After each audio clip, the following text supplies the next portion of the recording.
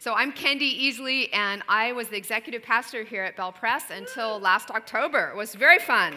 Yeah, thank you. It's just amazing to be back. So tender and so emotional. I love this church, and I am so grateful for the opportunity to preach today. I am now the executive pastor at another church, and I want to tell you about some of the things that are the same and some of the things that are different, just as we get started. So it's about the same. I'm in the same role as executive pastor over about the same number of people, only they're spread out between 6 locations in the greater Seattle area. So they never meet even on the same campus. It's kind of all over the place. The senior pastor also, like here at Bell Press, likes to carry a beverage with him just about all the time when he comes up to preach. Here, Scott Dudley has usually some sort of bottled water. There, Richard Dahlstrom has a cup of coffee, constantly a cup of coffee. It is the same idea that we have a leadership group that's elected by the whole congregation. Here at Bell Press, that's called the session, and I've been a Presbyterian pastor for basically decades, and I'm used to having a session with elders. There, they have a council with council members. So I kid you not, I think of you every time I hesitate to say the word council, and oftentimes it comes out session. I'm just used to that. It is the same message. It is the same Bible. It is the same God. And I would even dare to say it is the same teaching that even is close to what we're looking at today. This series that Bell Press is in is called, But What Does It Mean? And today's word that we're going to look at is evangelism. So last week, I was invited into leadership because there weren't quite enough people to substitute for the needs in Kids Summer Adventure. Now, Kids Summer Adventure is very much like Vacation Bible Adventure. Same thing. In fact, it was so similar, it was the same curriculum. It was called Cave Quest, and I was a guide. Leaders over there wear lanyards, just like here. So there I was with this 3rd grade group that I had popped into because they were short on some leaders. And the kids were in the balcony, and they were having their lesson, and the whole balcony was darkened, kind of like this room is. And the teacher was teaching about Jesus saying that he was the light of the world. And she had this little fake votive candle, you know, with the battery so you don't burn down the place, right? And she lit it up, and she put it over here, and she said, now, if Jesus is the light of the world, would we want to put a bushel basket over that light of the world? And of course, the kids are like, no, and they're squirming all over the place, and they're turning backwards, and I'm thinking, like, she's having a hard time holding on to this group here. And then she said, Jesus said that we are to be the light of the world. And all of a sudden, this 3rd grade girl flipped around, raised her hand, got called upon, and she said this, I'd like to tell my friends about Jesus, but they don't believe me. They believe other things. So then I don't want to talk about him anymore. What should I do?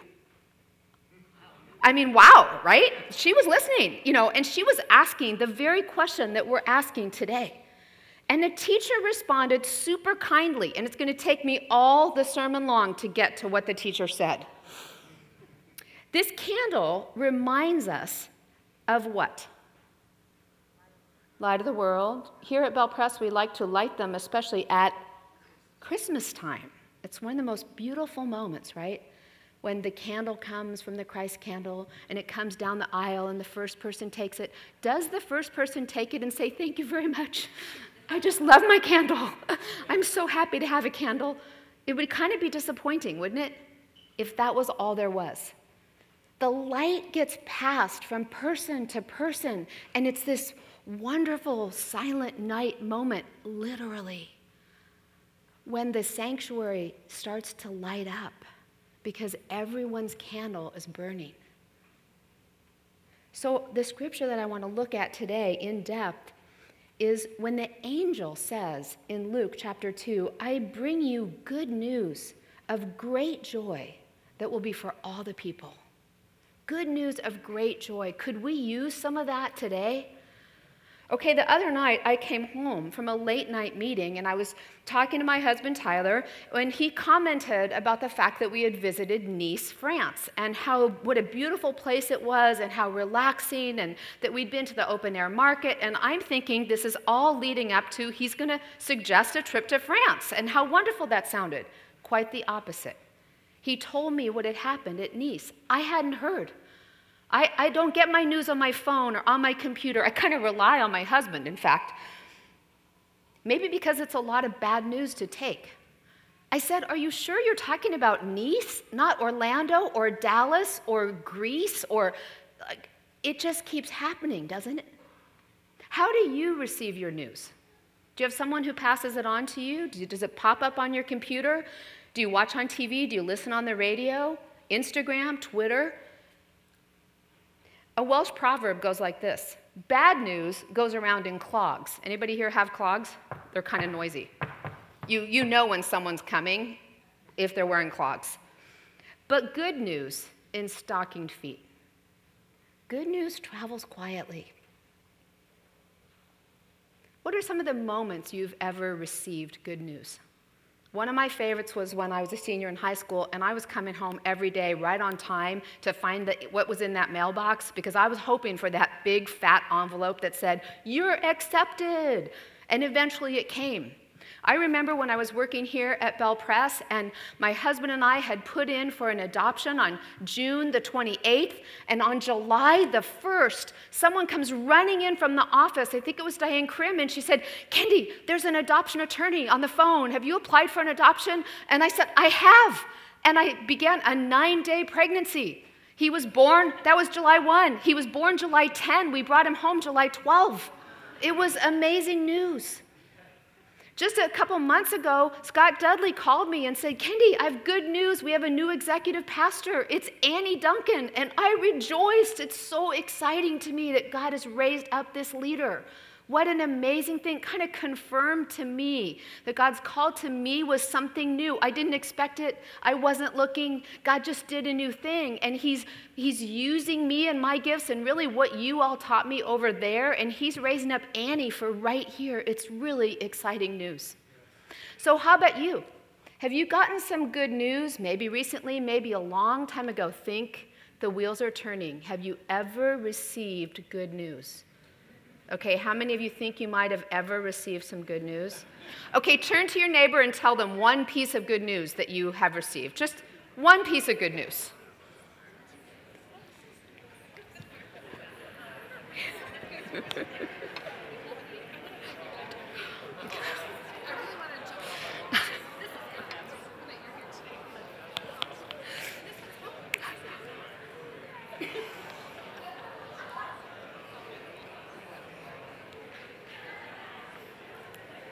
Okay, you're doing well. I see some of you are still thinking there's got to be good news in there somewhere. Some of you have thought of more than one. That's very good as well. You can share more later at home. Okay, what makes good news good? And what is so good about the good news that we're here to talk about today? The first thing that is so good about the good news is who it comes from. This good news that we're talking about comes from God. I bring you. That could almost be the whole sermon right there. God uses a messenger, in this case an angel, to appear to the shepherds to say, "I'm bringing you good news. Don't be afraid. There's something good going to happen." Isn't that exciting? Isn't that for us as well? Okay, we're going to find that out. So who brings the message? It's from God. It's God who gives the ultimate, the penultimate good news. It's God, the evangelist, who creates good news. There didn't have to be this news. God created it. God planned it. God made it happen. Do you believe that the message that God has for you is good? That's a statement of faith right there. That you believe that God has a good message. So what's the content of this message? It's good news of great joy. Good news of great joy. It's not sort of good news. It's like really amazing good news of great joy. So let's look a little bit more closely at this good news. It's a Greek word that's evangelion. And the two first letters, EU, mean good. So whenever EU is applied to other things, it's good. And then angelica, message. It's a good message. And this good message, this evangelion, is also called the gospel. In fact, the word used to be used in Greek times for a victory or kind of any kind of good news. But because of the use in Scripture, it became synonymous with the good news of the gospel of Jesus. So that's why in Scripture we have the gospel of Matthew, the gospel of Mark, gospel of Luke, gospel of John. Those are the gospels, the synoptic gospels. So these four gospels are witnesses of this good news. What is this good news? The good news is that Jesus is the Savior of all people. It's the good news of the grace of God, the good news that the kingdom of God has been proclaimed. It's begun. It's here and now, and it's not yet. It's both. It's a gospel of peace. It's a gospel that lasts forever. It's an eternal piece of good news. So what is evangelism then? Evangelism is any act of speaking or doing that shares with others the good news that Jesus loves them unconditionally. What do you think of that definition? Speaking, is it up there? Keep going, next slide. Next slide after that. Maybe. Keep going. Evangelism, lovely, there we go. Any act of speaking or doing. Is that new to you? I think we tend to think of evangelism as speaking only. What do you think about including this idea that it's speaking or doing? Can you do evangelism? Would you say on Bellevue Service Day, we're doing evangelism by serving others? It's a way of laying down our life, isn't it? When you lay down a day of your life for another person, maybe someone you don't even know, a teacher who's just so grateful to have you cut out all the little fish that are going to go around the room in kindergarten. It's also a way of life, says this book called Crazy Talk. What do you think about evangelism as a way of life?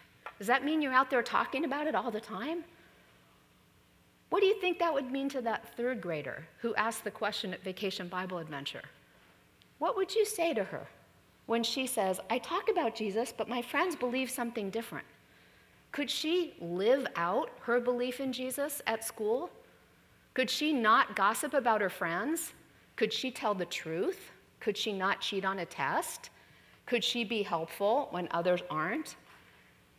How could she live out the gospel?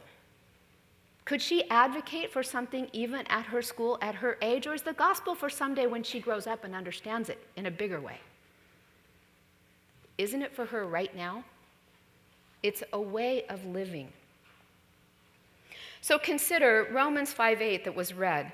God proves his love for us. How does he prove it? Not just with words, with a person. In the person of Jesus, in the life of Jesus, in the work of Jesus, and in the death of Jesus. God proves his love.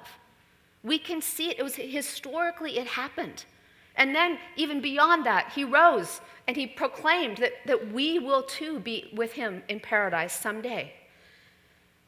Would you lay down your life for another person? Maybe you read about this mom in Orlando. She was at the Pulse nightclub. She's 49 years old, the mother of 11 kids. And she was there with her gay son. And when the shooting broke out, somehow at just the right moment, she threw herself in front of her son and she took the bullet, literally gave her life for her child. Can you imagine that God took on the form of a human being, God to whom all the glories of heaven belonged, contained himself in a human form and gave his life not because we deserved it, not any one of us. Yes, I longed to get into UCLA. I studied okay and got an okay GPA, and I did okay on the SATs, and I did write a whopper of an essay because I wanted to get into that school in the City of Angels, Los Angeles. But that isn't how the gospel works. You don't have to apply.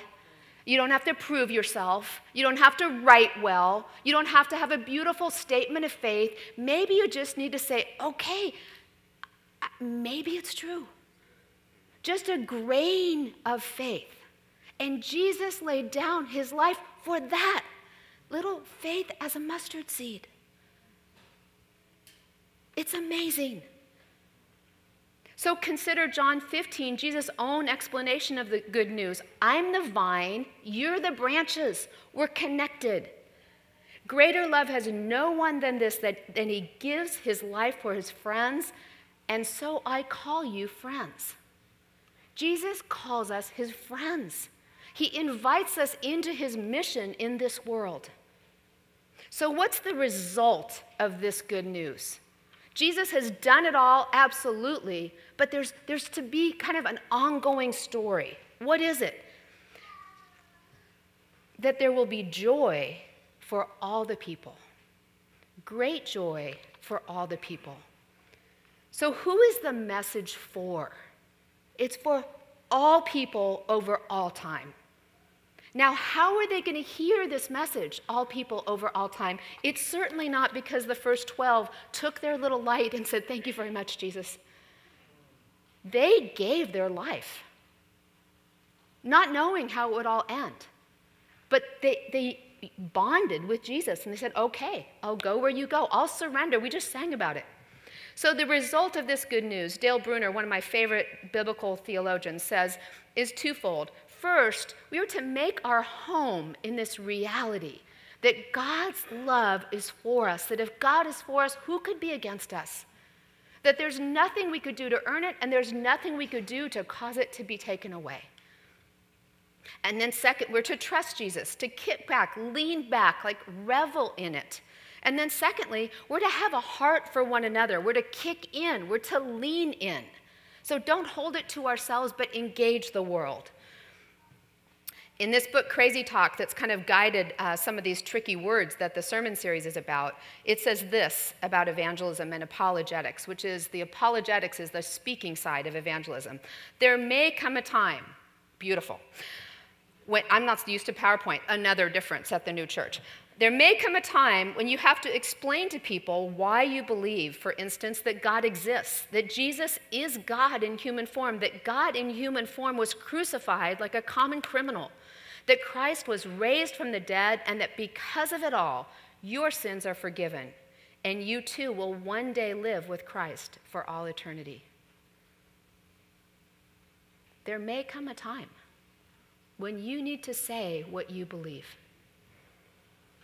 And then Richard Stearns says this, that there's a hole in that gospel. He says it this way: in our evangelistic efforts to make the good news accessible and simple to understand, we seem to have boiled it down to a kind of life insurance, a ticket to the next life. There's a problem with this limited view of the kingdom of God. It's a gospel with a gaping hole. Christianity is a faith that was meant to spread, but not through coercion. God's love was intended to be demonstrated, not dictated. It is God, not us, who works in the hearts of men and women to forgive and redeem. Do you believe it to be true? Okay, take out your card now. You've got your share card. I don't know how you did on the quiz. I'm not going to measure you. I just want you to use the back. Okay, take the back of your share card. Get out your little pencil. And in 0.0 minutes, I want you to draw a line, and on the top part of your share card, write a few things that you consider to be true about Jesus. Does he set the captives free? Is he a key? Is he the lifeboat? Is he living water? Is he the bread of life, the rescuer, the healer, the truth, the way? Is he God's love? Is he the great physician? Is he an adoptive parent? Is he a creator of community?